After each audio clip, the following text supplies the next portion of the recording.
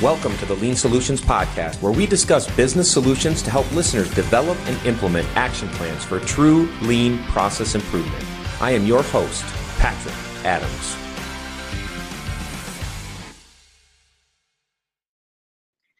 Hello and welcome to the Lean Solutions Podcast. My name is Patrick Adams, and I want to welcome my guest, Dr. Bob Emiliani. Bob has been a lean practitioner and professor of lean management for over 25 years. Prior to joining academia, he worked in industry for 15 years and had management responsibility in engineering, manufacturing, and supply chain management. He was the first academic to establish a research agenda focused on lean leadership, resulting in numerous publications and varied leadership development workshops. His work on lean leadership and lean has been applied to higher education and is widely recognized. This is actually Bob's second time on the show. Welcome back to the show, Bob. Thank you, Patrick. Thank you for inviting me back. It's a pleasure to be here with you today. Absolutely. And we are now doing video podcasts. So there are some people that are listening into the audio here. There's some people that are watching. For those that are listening into the audio, Bob, actually, his background is the Newport Bridge in Newport, Rhode Island. And before we hit record, we were just chatting a little bit about my time in Newport. When I was in the military, I was stationed in Newport, Rhode Island. And Bob, how long have you been in Rhode Island? Well, since 2008, we bought a house that we anticipated retiring in, but we came here to live here full time in 2017. But both my wife and I met here because I was in a master's degree program at University of Rhode Island, and she was an undergraduate in the business school. So we met here in what is it, the early 1980s. Oh, wow. Okay. In school, basically. And so, after that, we lived in North Palm Beach, Florida. Then we moved to Connecticut, Central Connecticut. We lived there for 22 years. And anyway, finally got back to the egg here in Rhode Island. Oh, I love it. What a beautiful area. I loved taking my wife, and we would go and drive around the island of Newport or go for walks too, obviously, and see the beautiful mansions and just think about the history of that area and everything that, has happened over the years there. It's just such an amazing place to go visit and learn about. Yeah, it is a wonderful place to visit and look around, and a lot of places to go. And surprisingly, for such a teeny weeny little state, there's a lot to do here. Yes. It's a very bizarre thing. Yes, absolutely. Well, it's a beautiful bridge there behind you, and I always loved going back and forth across it. It reminded me of the Mackinac Bridge, which is here in Michigan, where I'm from, in between the lower peninsula and the upper peninsula. We have the Mackinac Bridge, which is very similar to the Newport Bridge. So anyways. Yeah, that photo was taken. That's from Jamestown. That's a view from sort of downtown Jamestown, looking at the Newport Bridge. Just beautiful. Yeah, beautiful. I think if I remember right, Jamestown is the old town, right? Like super old. Is that right? Really old fishing town. Yep. It has a lot of history associated with it as well. It was long story, but yeah, it's the island on the way to Newport that you got to cross to get to Newport. Very cool. Yeah. Well, it's good to see you again, Bob. I'm glad to have you back on the show here. So when we met last time, you had put a challenge out to the world. I think it was. You had said, that you have identified lean's number one problem, and it was that most CEOs still prefer classical management. And I remember you put a post out there with an A3. It was a blank A3, and you filled in the problem statement, being that most CEOs still prefer classical management, and you put it out there as a challenge and said, "Hey, anybody dare to fill this in?" kind of, which I thought was really cool. And you got quite a bit of response from that, and some really good discussions, I think, from a lot of different people. But one of the things I wanted to, because I want to talk about this, but I want to start out with, some people are new to maybe the term classical management. Can you just help some of the listeners maybe by starting and explaining what is classical management? Sure, yeah. So simply put, it's just you can think of it as the old way of doing things according to traditions instead of doing things according to what people need or what the times that we live in demand. So it's a it's a leadership and management practice rooted in preconceptions, whereas what we are all familiar with TPS or Toyota Way, Lean, is a leadership and management practice rooted in perceptions. Big difference, huge difference, because preconceptions, if we carry those forward in time, we're just doing things according to tradition. And what did Mr. Ono said? In order to succeed with TPS, you have to abandon your preconceptions. Yes. Which means, and it's not every preconception, but the ones that are holding you back from understanding how to go from batch to flow in material and information, how to respect people, how to improve continuously, how to think with a Kaizen mind, and so forth. These are all preconceptions that we have to abandon. But in my work, I've shown that there's many more than just those kinds of preconceptions. So it's a huge distinction, leadership and management practice based on preconceptions versus one that is based on perceptions. And perceptions, I mean sensory perceptions, to make that clear: sight, hearing, touch, etc. That's why we always say the leader has to go to the Gemba, understand the Gemba. That's right. Whereas in classical management, the leader's in the office and they don't ever know anything about the Gemba. They don't go to the Gemba. They don't care about the Gemba. They just look at the dashboards and the spreadsheets and so on. So it's a Old stale huge, data huge difference. sometimes. Yeah. And classical management essentially goes back in time, pretty much as far as you want to take it, the ancient Egyptian, 5,000-6,000 years ago, because you can just imagine the pharaoh saying to the engineer and the architect, "You guys built a lousy pyramid. I'm blaming you," and blaming you for problems. Right. So you still see the same kinds of things going on today. And these things have been with us for thousands of years. Not all of them. There's certain ways we think today about things related to economics that are more recent, come from the late Middle Ages and so on. But basically, we're stuck in a world of preconceptions. Sure. Now, and Bob, you mentioned TPS a little bit. What would you say? And you talked about a couple things that I would consider falling into this area. But what would you say is the opposite of classical management?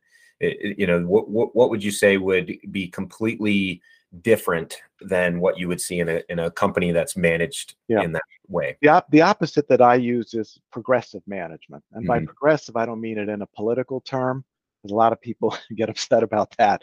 No, I mean progressive is just in step with the times. That is just current.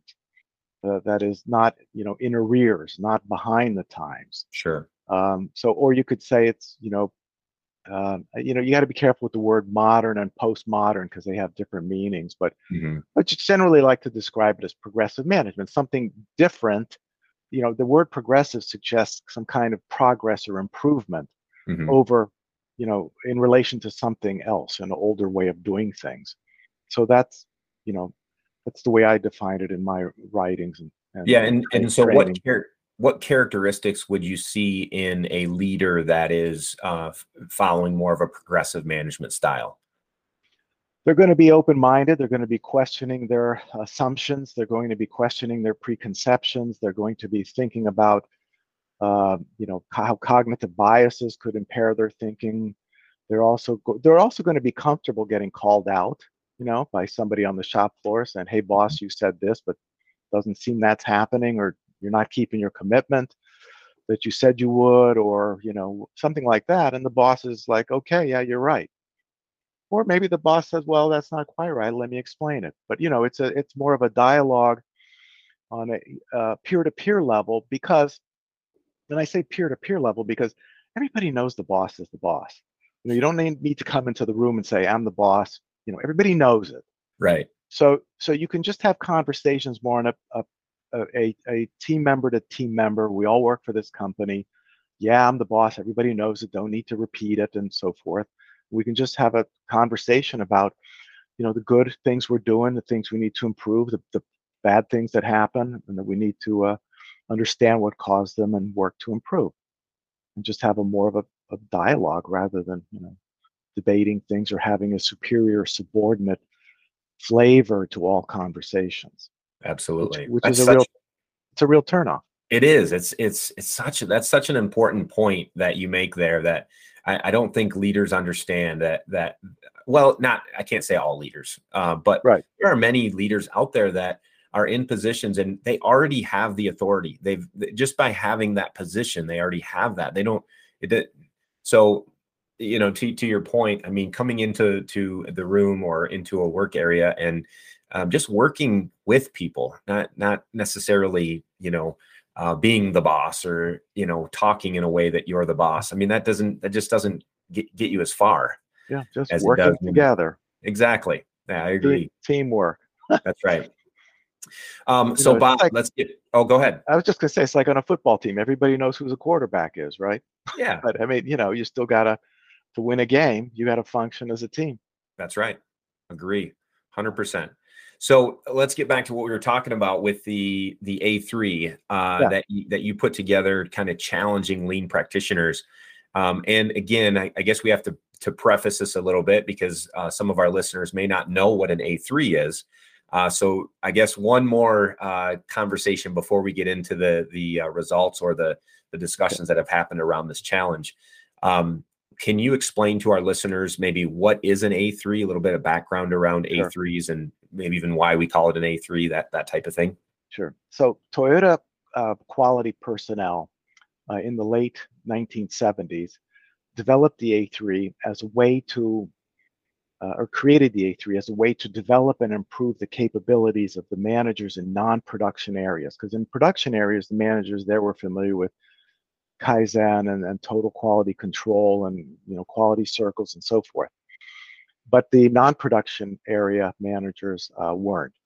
And so to engage them in problem solving, to engage them in improvement in a way similar to what's going on the Genba, they created this, A3, which is of course the size of the sheet of the paper. It's 11 by 17 inches, and it has all the things you need to comprehend a problem. The problem statement shows the analysis, shows the corrective action, shows the action plan, all on one sheet of paper, and that forms a dialogue between the manager and their subordinate. And the framing initially of this A3 report was for managerial use, for the Mhm. managers to engage them in problem solving.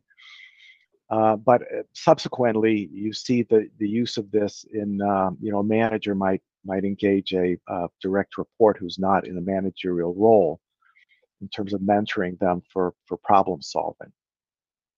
But I think one of the um, I don't know what you see out there, Patrick, but I see a lot of sort of A3s delegated to people in non-managerial roles to improve their Mhm. skills, but it's not happening in the management Yes. areas that where it should be and where this thing was originally designed to address. And yeah, people who are not managerial roles can be better problem solvers, by learning the A3 process and thinking through the problem and so forth.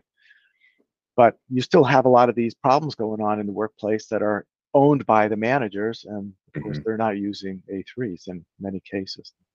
Not all Yeah. cases, maybe most cases. Yeah. Yeah. No, I definitely see the same thing. A lot of times what I see is managers kind of delegating that responsibility down and then scheduling some kind of a report out, where people have to come and report out on Yeah, what the A3 is, what's going on with the A3, and it becomes just more of a kind of a show and tell, but not really a whole lot of catchball happening, or correct. and again, Yeah, it's at one level and not necessarily at the yeah. proper level. Yeah, not only that, when you do it in that way where you have it's a report out and so forth, uh, these report outs, at least some that I have been associated with, certainly not all, Hmm. but they kind of become political because it'll show something on the A3 report as a root cause or corrective action that makes another manager look bad. Mm, And then yes. they're like, I want you to change that A3. We saw this a lot with root cause analysis. I want you to change that root cause analysis to, Yes. and you're a subordinate and the boss is telling you to change it, and so you do it. And so Yep. there's that dynamic going on with these things as well, because the truth is in the classically managed business, the truth is not welcome. Hmm. So true.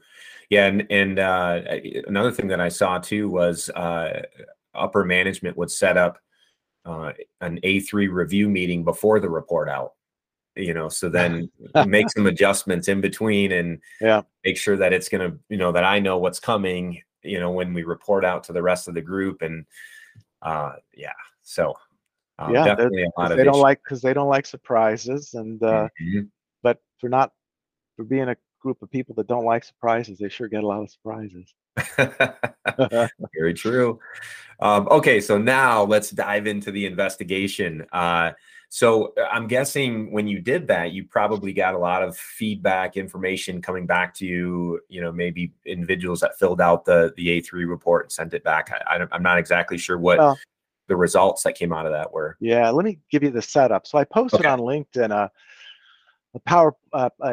PDF file, 8 pages, that basically says, everybody loves loves A3, reports. But when lean people get together, mostly what they do is talk about their problems, and they complain about things all the time, and they end up telling lots of war stories about what happened at this company or that company.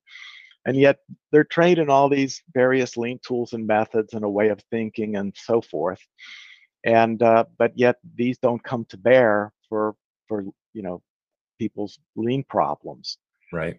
So I posted an A3 report that said, okay, the improvement theme is to get all CEO to have all CEOs. Excuse me, let me rephrase it. Get more CEOs to go all in with lean management. Yes. That was the improvement theme. And then there was some words for the background, the current state, the negative impact on stakeholders. And then the problem statement was most CEOs still prefer classical management.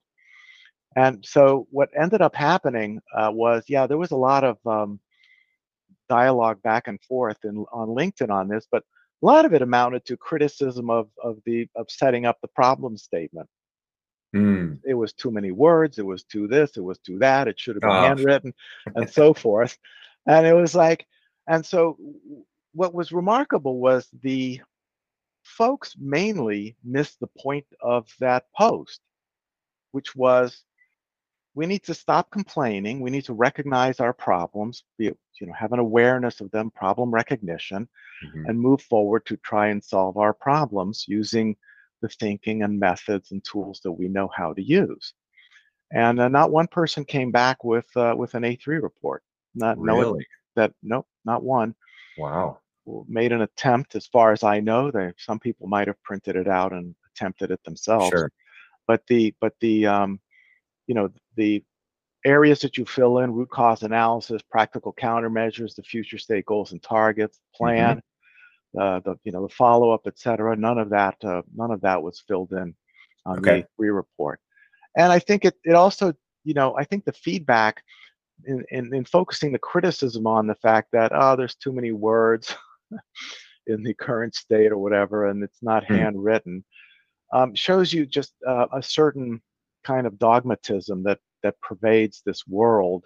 Mm. That if it's not done exactly the Toyota way, and I didn't do it by hand, so it's more legible. I didn't do it by hand to make the problem a little bit more vivid. Sure. Um, but uh, but that's the kind of feedback you get, and I think it also speaks to the other larger problem of we're not focusing on the problems at hand. We're focusing on it's not handwritten, it's too many Yeah. words. I mean, Right. come on. So anyway, so that was the outcome of that. Yeah, Um, so maybe one of our listeners that's listening today, maybe they'll be the first one to print that out. I know it's right on your LinkedIn, right? It's on your, yeah, you have it it's posted as a post. So maybe one of our listeners will print it out and fill it out and be the first one to try and complete the A3. please do. That would be fun. Recently I did related to that. I did a little webinar. It was live. I didn't record it because years ago I created a method to analyze business failures. It could Yes. be a product failure, a company failure, and I created this years ago because I was in a business school and they always teach case studies and their success stories, and they ignore the failures that show up every day in the Wall Street Journal. And I said, how can you learn if you just focus on success and ignore the failures? So I came up Right. with a failure analysis method, and you taught a course in that for more than a decade. And one of the assignments I would give to students is, packet of information about lean transformation not going well. Mm. It was one type of failure. And another one was the lean movement itself as kind of a failure, because I think, people who've been around this for 30 years are kind of looking at it going, why aren't we more successful Sure. as a movement? And so my students, used that failure analysis method that I developed and applied it to those kinds of cases. And uh, some of the main focus areas were things that you don't normally see in a failure analysis, which was leaders' beliefs and untested assumptions, cognitive biases, illogical thinking. Hmm. Usually, failures tend to be of a very technical nature, and they don't include the human decision making that goes on with that. And so, anyway, so that webinar was very well received because we That's got great. into details of lean transformation failure and lean movement difficulties failure. Sure. Hey everyone, this is Patrick. So sorry to interrupt this episode of the Lean Solutions podcast, but I felt it necessary to take a quick moment and personally invite you to the Lean Solutions Summit on October 2nd through the 4th this fall, 2023. The theme of this year's global summit is leadership, people, purpose, passion. You do not want to miss this amazing experience with the top process improvement experts from your industry. No matter what industry you're working in, this summit has value for you. The summit offers 4 different industry tracks to include healthcare, corporate, higher education and nonprofit, and finally, government. Our opening keynote is Chris McChesney, the lead author of the #1 Wall Street Journal best-selling business book, The 4 Disciplines of Execution. The Ops sisters, Kathy Miller and Shannon Carrolls, the authors of Steel Toes and Stilettos, will be joining us, as well as yours truly and over 20 other speakers. The final day of the summit is full of workshops, and there are limited seats for a tour of Menlo Innovations with Richard Sheridan and Zingerman's Mail Order with Dr. Jeff Leiker, author of The Toyota Way. Early bird pricing is now available at FindLeanSolutions/Summit-2023, or you can check the show notes for a link. Now, back to the show. So based on that study, and some of the LinkedIn discussions around the A3 challenge, do you have any thoughts of what the root cause results would be, given the problem of most CEOs preferring classical management? Yeah. Well, there's different ways of looking at it. I mean, one of the reasons why they prefer classical management is because it maximizes leaders' rights and privileges. Mm. Simply put, Yep. what I said earlier, in lean world, the leader and the person on the shop floor talk as people, not as superior subordinate and so forth. And that's very unappealing to the classical management world, because they want to come into the room, I'm the boss, with their entourage or whatever. Right. And, lean upsets their rights and privileges. They still have plenty of rights and privileges with lean. Sure. It just doesn't maximize them as it does in the way of classical management. But the other thing we learned from looking at the failure analyses in particular, because you see just loads of poor decision making. Now, this is not all the fault of leaders, because they've got so much going on Mm-hmm. that it's hard to think clearly, and leaders like to try to simplify things. Right. So that they can make the problem more actionable and usually direct people to go do this or that in the classical management way. And so what you find is that their thinking skills are poor. They're very confident about analysis and logical thinking and decision making. And these failure cases that we looked at in my course, or more than 60 of them over 15-year period, consistently the things that they're most confident about, analysis, logical thinking, decision making, are the things they should be least confident about. Mm. Their ability to process information is hugely error prone.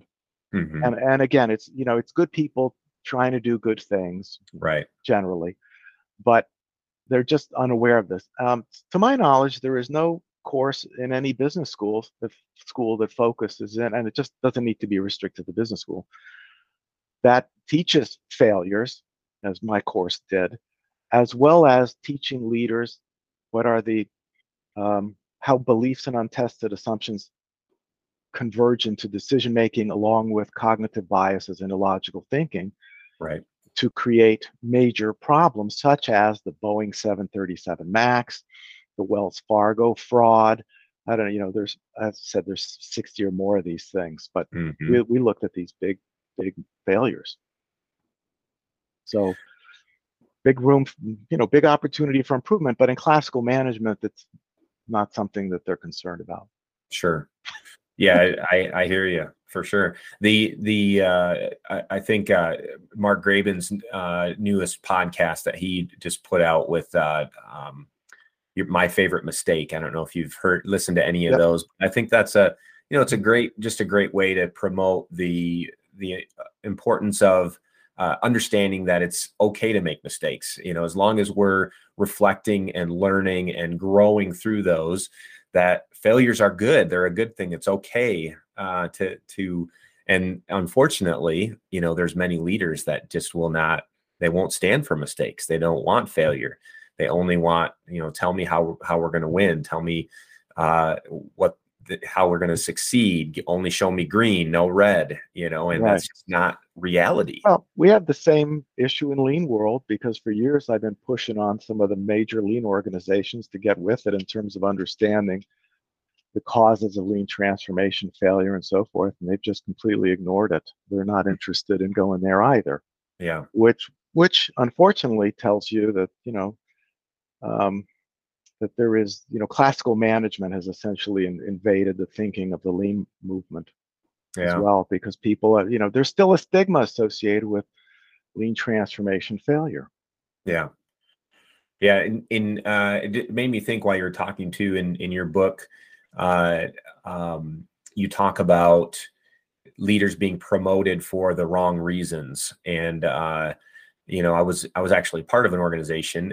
I talk about it in my book, but the company Continuous Appearance, where the people that could network the best, that dressed the best, that were accepted because they, whatever, they had the right look to them, and they networked in the right way, and they were the ones that were promoted. And then you got these guys and gals that are, busting their butts out on the production floor, doing all the right things, coaching, solving problems, not in the conference room, not networking, and they're the ones that are getting passed over. Yep. That's a serious problem for so many organizations. Talk to us a little bit about this issue. Been that way for thousands of years. I mean, one of the things I want people to understand is how far back in time this goes, mm-hmm.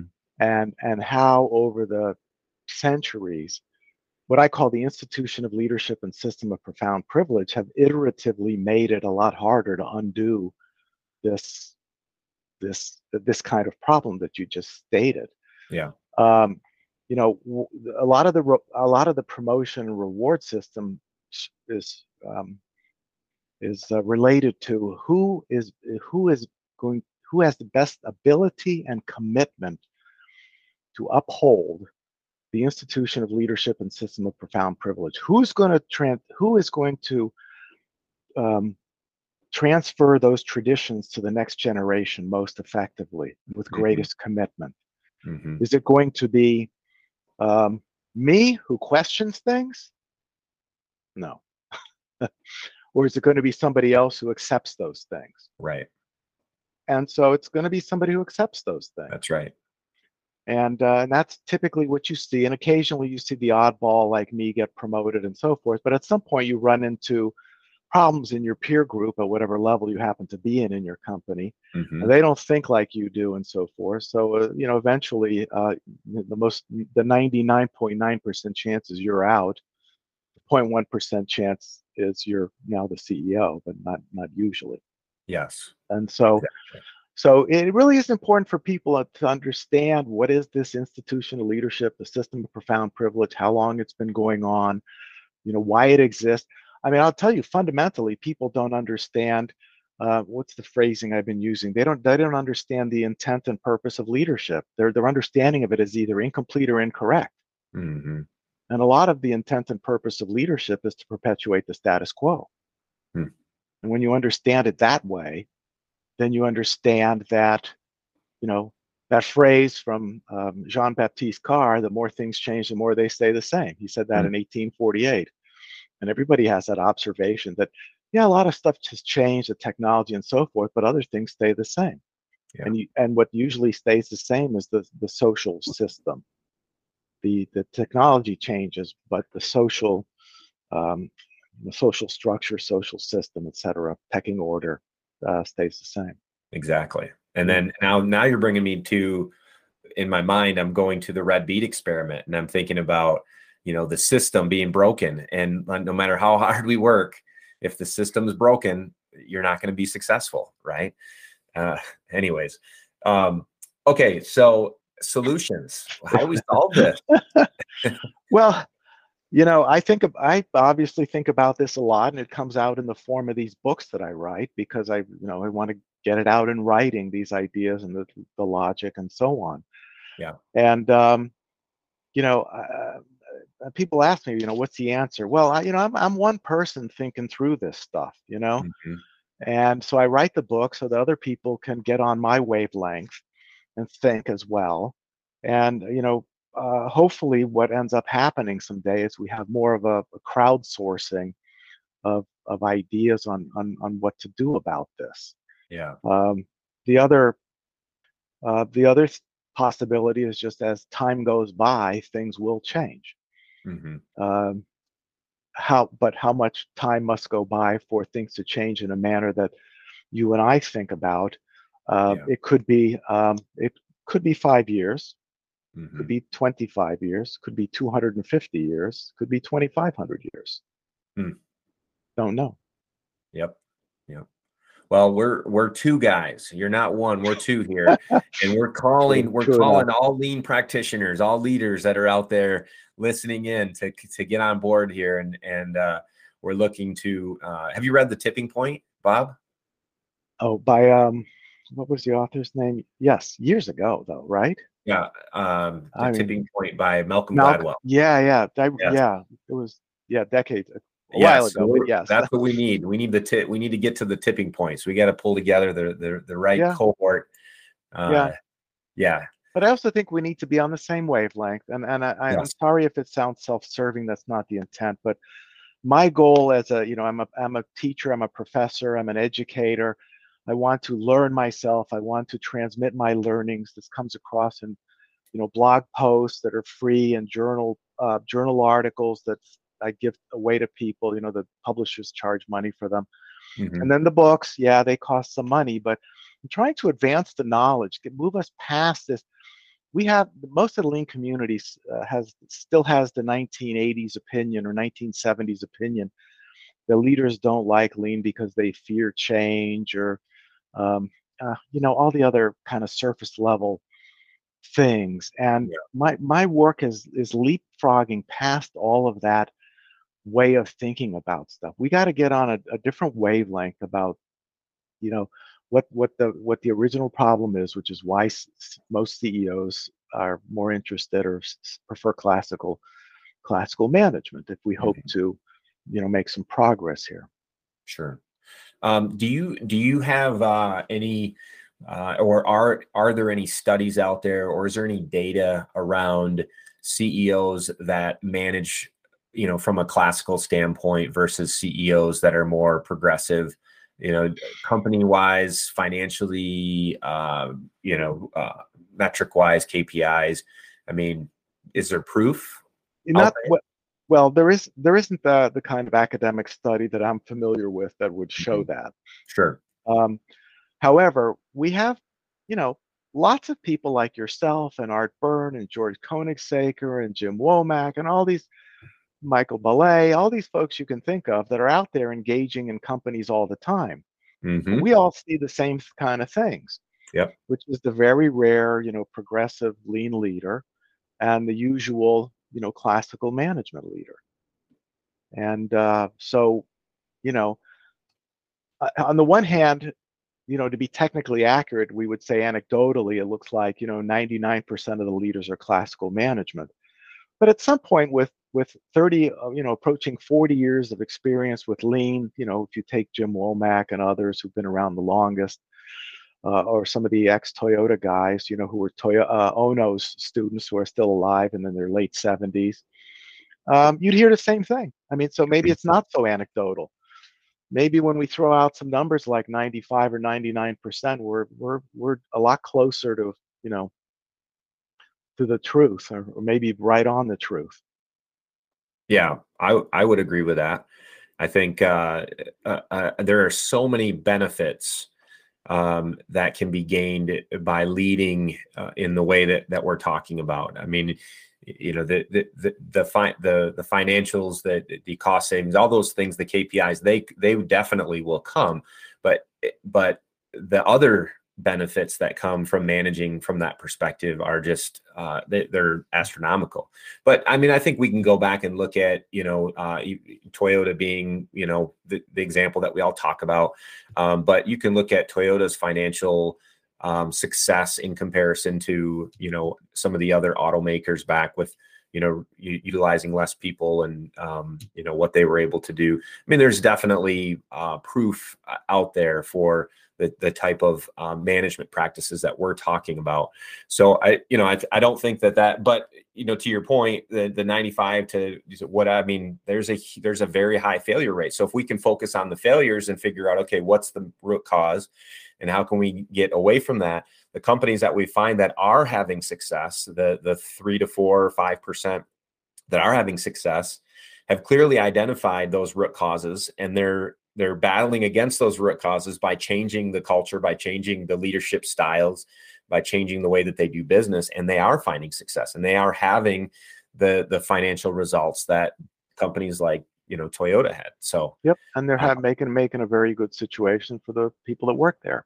Absolutely, yeah. People who work in these kind of businesses love it. Unfortunately, it does not seem it gets upset by changes in ownership of the company and changes in leadership. Yeah. And when that happens, they look for other places like where they were, and they very much struggle to find that beautiful existence that they once had. So yes, we have more work to do. This is not an impossible problem to, it's not like some impossible mathematical problem that we can never figure out. But it is a very knotty problem. You've heard maybe of the Gordian knot. You can't figure out how to undo this knot. And as I said, there's been thousands of years of iterative changes to the institution, leadership, and system of profound privilege to make it hard to undo. Yes, agreed. And we've only scratched the surface here too, obviously, which that.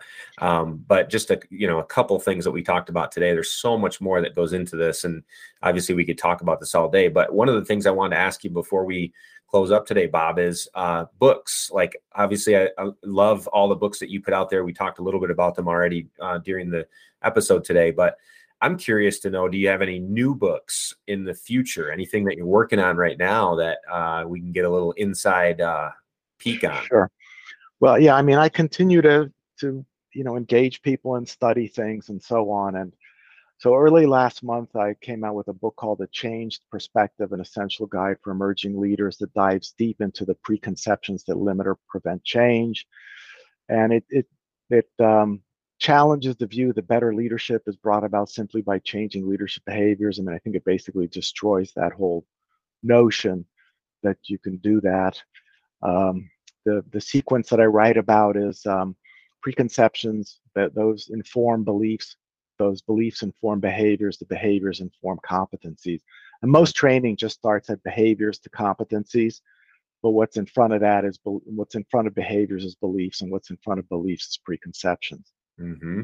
So preconceptions are what guide leaders' thinking and actions, and they get themselves in a lot of difficult situations, like the 737 MAX, Wells Fargo, whatever problem you could think of, and leaders kind of accept stuff's going to happen when they shouldn't, and basically how do we make these bad situations less common, because they have a tremendous fallout. Sure. In the case of 737 Max, people died.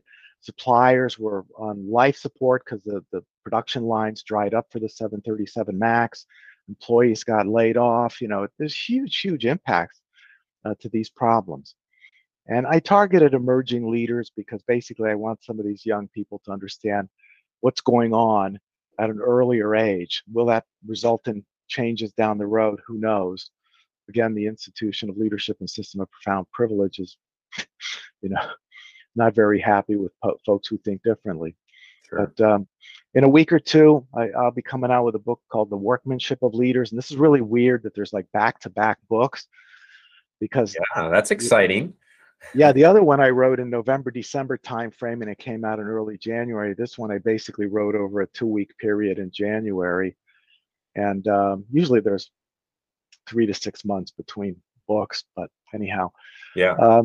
But this is The Workmanship of Leaders, Systems, Frameworks, and Information Processing. And so that's challenging the traditional view of leadership as a profession and rethinks leadership in terms of workmanship, which we don't usually think of leadership as workmanship.